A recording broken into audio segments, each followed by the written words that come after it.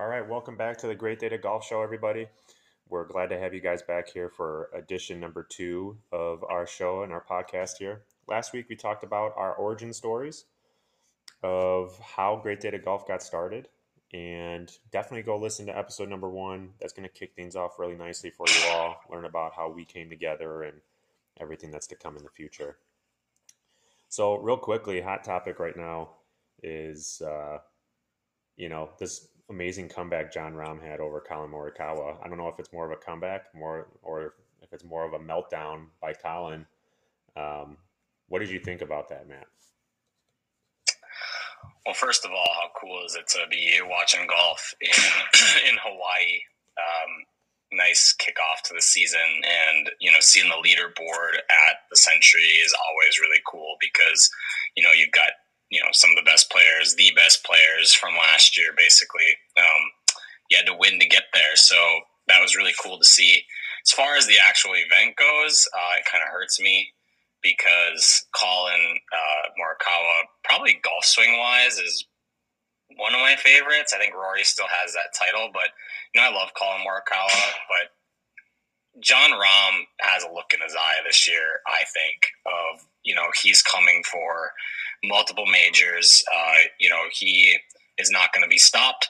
I think, it's a little bit more of a collapse from Colin, but you got to give Jon Rahm his credit there for hanging in there, even though he was way back. I think one of the things for Colin is he prides himself in his iron game and his shot making ability, and his wedge play completely just evaporated on Sunday, which was a big part of the reason.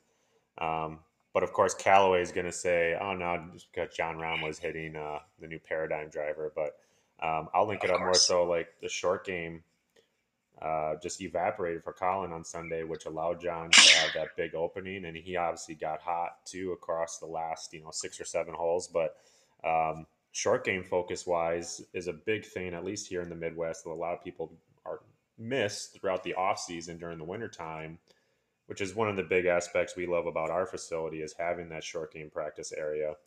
But what is the total importance in your mind of perfecting putting during the off season? It's crucial. So when you look at those guys on tour, right, typically who's winning is who's putting the best, or who's hitting it closest. And I know that sounds pretty obvious, but think about it. In the wintertime, what do you do typically? You go to a simulator, you hit balls, and okay, I'm getting better. And while that could be true as far as your long game goes, people neglect and almost totally ignore short game. And obviously that's why that was like the start and the foundation of our space, was to have a 30-foot putting green and chipping area. So in the off season, if you're not taking the time, you've got the time. You can't go out and play. You can't just go play. So in the off season, you really need a game plan for what are you going to do to get better at putting? How are you going to measure it? And I think you look at all aspects of it, right? So, and we can dive into, equipment wise, practice wise, technique wise, lesson wise, what are you doing to get better? Right. And I think, that's one of the aspects, like you said, like people are going in, just hitting a simulator and not really paying attention to the numbers or actually putting the emphasis on short game, but that can take strokes off the game. And you could see even just in like Colin's adjustments, like his putting grip was different, his shoulder alignment was different comparative to last season, and that's I think one of the big reasons it gave him such a big lead. He was sinking a lot of putts really consistently, which was something he was struggling with last year. But you could see just a lot of different changes were made in the off season for him, which is pretty short with at the professional level, and just the amount of changes that we're seeing there in terms of his grip and his shoulder alignment with that. But I think a question that a lot of people ask sometimes is, what's your advice on selecting mallet versus blade, and some different factors to look at with that by selecting a putter. Yeah. So there's a lot to dive into there. Let's just talk specifically about, selecting your putter. Should I get a mallet putter? Should I get a blade putter? Different nowadays, it doesn't necessarily mean your putting stroke dictates what you have to get. And what I mean by that is typically a mallet putter was a face balanced putter, and a blade putter was a putter with toe hang. So a blade putter would work better for someone who has more of kind of an arcing stroke. And a mallet putter typically worked for someone that had less of an arc, straight back and straight through. There's no such thing as straight back and straight through. Every putting stroke has some type of arc to it, some type of swing to it, but someone who has less so would typically go with a mallet because that was your face balanced option. But nowadays, with different necks, you've got everything at your disposal. So there's blades that are face balanced. They make that. They also make mallets with toe hang and multiple different types of toe hang, strong, slight, those types of ideas. So when it comes to selecting a putter mallet versus blade, I think what you really have to go to is, yes, you need to get fit to find the right matchup for your putting stroke and your style. But nowadays it's more about visually and maybe something that's confidence inspiring. So I always putted with a blade. I currently use a mallet. Most of the reason behind that was confidence. Easier for me to kind of line up.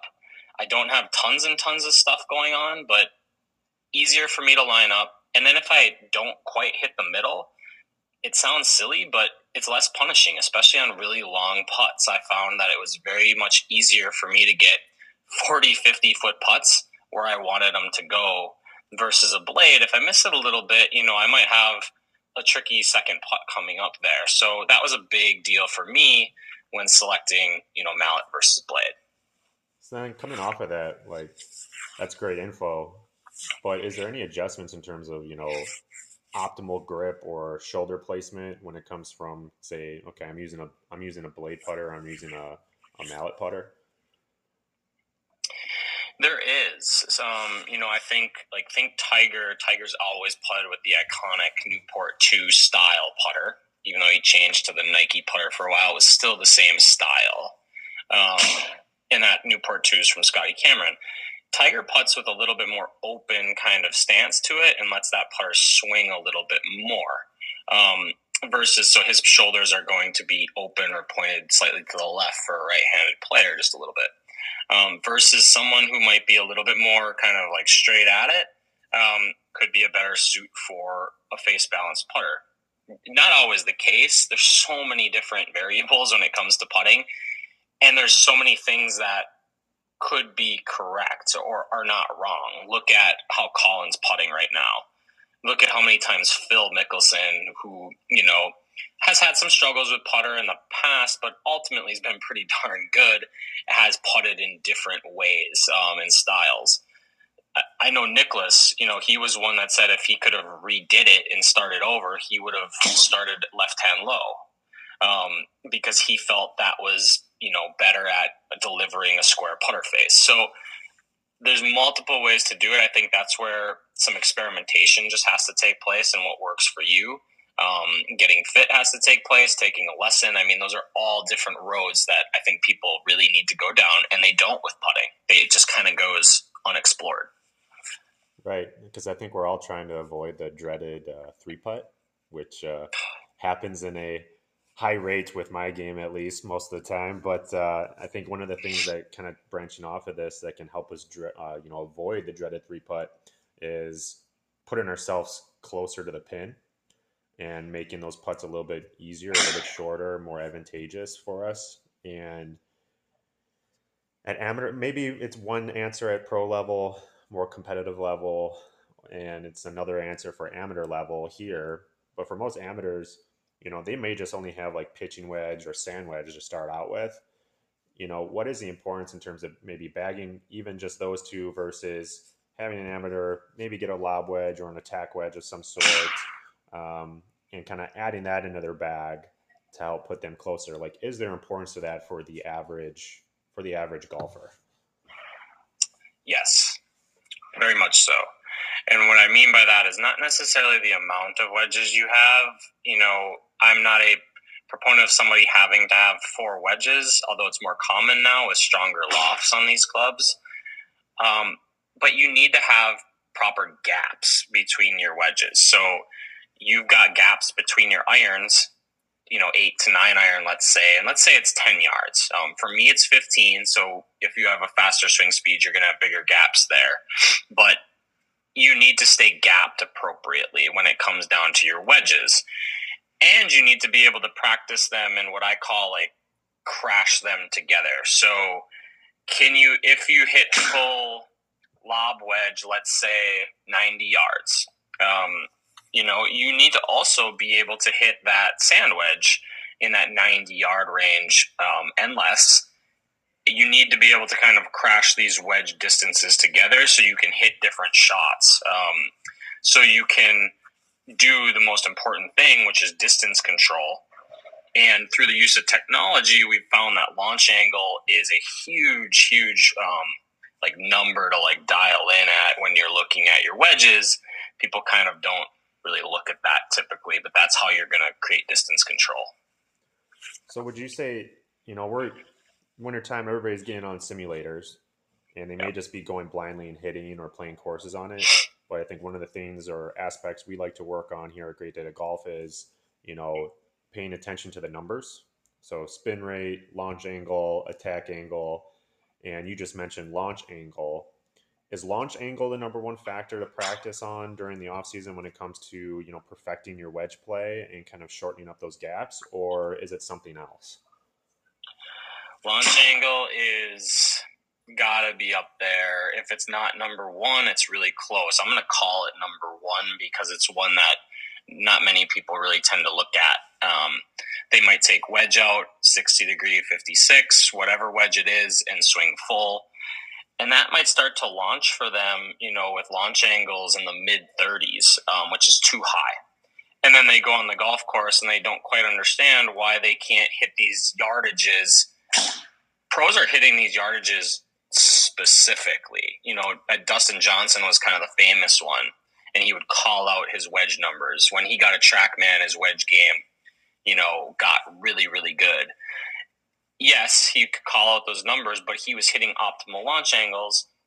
And somebody could write this down. It's good info. With your wedges, you should be launching it, depending on the wedge, really, but somewhere between probably 26 and maybe 32 at the highest. I don't really like to see that, but, something very low 30s would be the max, even with a 60-degree wedge.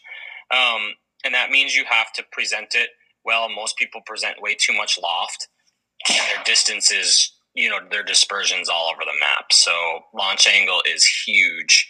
On our machines, we can put up all types of data parameters. I take tons away, and we start to look at launch angle, spin, carry distance, and that might be it for a session, just to really dial in and get focused there. So what is your go-to wedge? What degree? What's your go-to one for maybe, say, if you had to choose just one? Yeah. So I use them all for sure, but to not dance around the question, I would say 50 degree is a very versatile one for me. That is the next wedge down for my pitching wedge. I carry a pitching wedge in my set, and then I carry a 50, a 54, and a 60. But that 50, I can hit from 120 and I can hit from 70. And I'm comfy in and all those. That's a 50-yard range, and I'm good. And I can hit those shots, and I'm comfortable hitting those shots. I launch it in good windows. It spins appropriately, and I can hit my target. And I think that's something that, people don't really look at. Oh, I hit my 120 wedge. I don't think they ever think about taking 50 yards away. But I think they should. Now, I'm excited about that answer, too, because I just added that 50 degree into my bag. And because otherwise I was sticking around this area of trying to finesse my pitching wedge in a large range before I got to, my 54 or my 60, closer to the green. And it's been extremely accurate with it so far, and I'm excited to get that out, once the off season is done here. But kind of switching positions here now is, another factor we talk about during off-season training here too is perfecting mobility for our swing. And one thing that you look at is, how golfers can get into optimal positioning in their swings and kind of correcting those mechanics. But when we think about it, the golfer needs to be able to access positions because position is going to dictate function. So we need to have the mobility and the access to be able to get into positions first. And that's what golfers should be trying to attain. Besides other things such as improving strength and force output and power and speed throughout the offseason and getting stronger, getting faster, we need to have an importance put on, gaining mobility and improving mobility for joint movement, joint function, and that'll allow us to access the positions to get our swings in the positions that we want to get our body to do what we want to. So, for this, we're kind of talking about optimally maximizing, thoracic spine mobility, specifically rotation, flexion, and extension, because that's what our thoracic spine, our rib cage, that's what we're doing when we're coming into all the different components of our entire swing. We're talking about shoulder mobility, so improving flexion, abduction, and external rotation, as well as adduction, IR, and extension. And then hip mobility is very crucial because if our hips are not going to be able to externally rotate or internally rotate, then we're going to be putting a lot more stress on shoulder as well as lumbar spine as well too. And I know we've had a lot of discussions about this just with all the different members that we work with here at Great Data Golf. But you specifically, I know we've been working on shoulder flexion as well as thoracic mobility. Because you weren't quite able to get shoulder overhead all the way, so that range of motion was lacking, as well as your ability to rotate through your thoracic spine. I guess focusing on the things that have been given to you thus far during off season, like what are some of the changes in terms of like depth of rotation in your backswing, and then some changes in terms of like your ball speed that you're seeing so far? Sure. So. What am I, 5 weeks in now? Maybe 6? Yeah.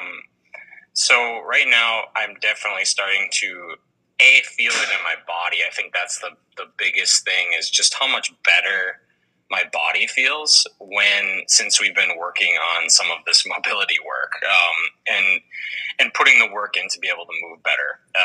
I've been able to get much better depth in my backswing because of it. And the speed then, in turn, because I can get to the better positions, I've picked up. I'm not slow. I'm not overly fast. But what I'm noticing in my driver is I was topping out about, I'd say, 108, 109, and my cruising speed right now with drivers up over 113. Like 113 would be an average day. I can go faster. Yeah, and that's not a small amount. 5 miles an hour is a lot of club speed in a short period of time here. So, that's something a new driver is not going to get me. Nope, we got a lot of those coming out right now with the hot list. But let's switch gears. What's in the bag right now for you? Any adjustments that you're making with your bag for the upcoming season? So this is a interesting one for me. I don't have anything new right now. So my bag, really quick, I have Mizuno wedges, I have a Scotty Cameron putter, I have ping irons, ping hybrid, ping fairway wood, and a Callaway driver. I think the only one on the docket right now for me is driver, or driver shaft, just because I'm tinkering a little bit with spin rates, especially as that speed goes up. The ball could tend to spin a little bit more, so I'm just making sure I stay in proper windows there and stay efficient. So driver is probably the one thing I'm really kind of zoning in on right now. So you might be in the market for maybe one of these new ones we might touch on here in a moment. But yeah, my big adjustment is adding the 50-degree wedge, and then I have my full set of Cleveland RTX Zip Core wedges, which I love. They got great bounce, great feel to them. The TaylorMade P7 MC irons, and then my Callaway Maverick woods, hybrids, and drivers, which I'm still loving. Are there any, besides your mobility and your strength and conditioning work, are there any other like key adjustments you're making with your swing this off season? No, and to piggyback just on that bag, I think a lot of listeners are going to hear there. It's not necessarily all new clubs, and I know I didn't go into my clubs specifically, but mine aren't the most new clubs either. So I think there's a lot to learn there about equipment. as far as my off-season prep goes, we touched on it a little bit, but also really working on my rotation. We're really working on my posterior chain and getting a little stronger there, and my rotation through the ball. I've been a very good arms and hands player. My rotation through the ball is okay, but it's not as good as it should be for a player of my level. So that's something that I'm really, really working on, is being able to rotate better through the ball. Yeah, perfect. And I think for me, it's, I can touch on the importance of actually working with a coach. Like my first lessons in my entire life, surprisingly, like we mentioned last episode, have been with you. Otherwise, I've been self-taught up to this entire point. So everything about my swing is different right now. And you've gotten my, attack angles from, -6 or 7 out to into, a 0 or to like a -1 to 1. And I'm hitting the ball neutral. I've got way more distance. I mean, I'm getting my 7 iron out to 180 sometimes, and I'm getting my 8 iron out to 165, 170 sometimes now. And my ball speed's up. My rotation is different. It still feels awkward. I need a lot more repetition, but working on those mechanics that we worked on to change my backswing and get my wrist more involved is what I'm working on. So if you're not working with somebody thus yet, if you're listening, definitely get a coach, whether that's us here at Great Day to Golf, fantastic, or somebody else. Definitely start to make some improvements in your game. All right, switching here, lightning round for you. We have Callaway Paradigm. We've got the TaylorMade Stealth 2. We have the Ping G430. And we have the Cobra Aerojet. Which of those are you most excited about potentially trying? Ping G430, because Ping is an OBS company, and I think what they're doing is really cool, and they're not going away from technology that they've had in the past. So, like, Callaway partnered with Boeing, what was it, 5 years ago, for aerodynamics, and like they've kind of stripped all that away. Where Ping is just they're still there, they're still using it because it's still a benefit for people. So I'm really curious on that Ping driver. It's funny because they're usually all about consistency and forgiveness, but this year they're about speed, and so that's interesting. It'll be interesting to see what the differences are especially between 430 and 425, and what that feels like. Your ultimate 3 to play with in a foursome. Yeah, I'm gonna go Tiger for sure. It's got to be Tiger. I wasn't a Bulls fan growing up, but I'd throw Michael Jordan in there just because of the bets that would probably go on. And then for me, just because I'm a homer, and I would love to meet him, and he's somebody I haven't had the chance to meet, would be, I think I'd throw Barry Sanders in there too. Barry Sanders, yeah, you're a Lions fan. You guys got my Packers over the weekend. That's been hard to deal with. Nobody really won though. Nobody did. I guess for me, my ultimate foursome would be myself, and then kind of like my son Bruce, my grandpa Bruce, which would be his great grandfather, and then my father as well too. So a little bit different aspect of control, but that's who I definitely want to play in a foursome with. All right, last one. You have to F1, marry one, and kill one. But here's the rules. Okay, the one that you choose to F, you can only use it for one shot. Okay. The one that you marry, you can use for any shot that you want. All right. Okay. And then the one that you're going to kill, all right, you're not using at all. Yep. Okay. Yep. So you have 7 iron, you have 3 wood, and you have pitching wedge. Yep. F1, marry one, kill one. I'm going to F the 3 wood, and I'm going to marry the 7 iron, and I'm going to kill the pitching wedge. Okay. And why? Yeah, why?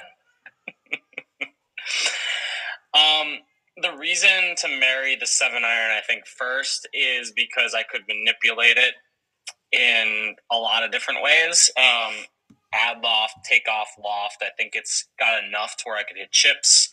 I could even get myself out of a bunker. I could putt with it. There's just so much I could do there from a versatility standpoint.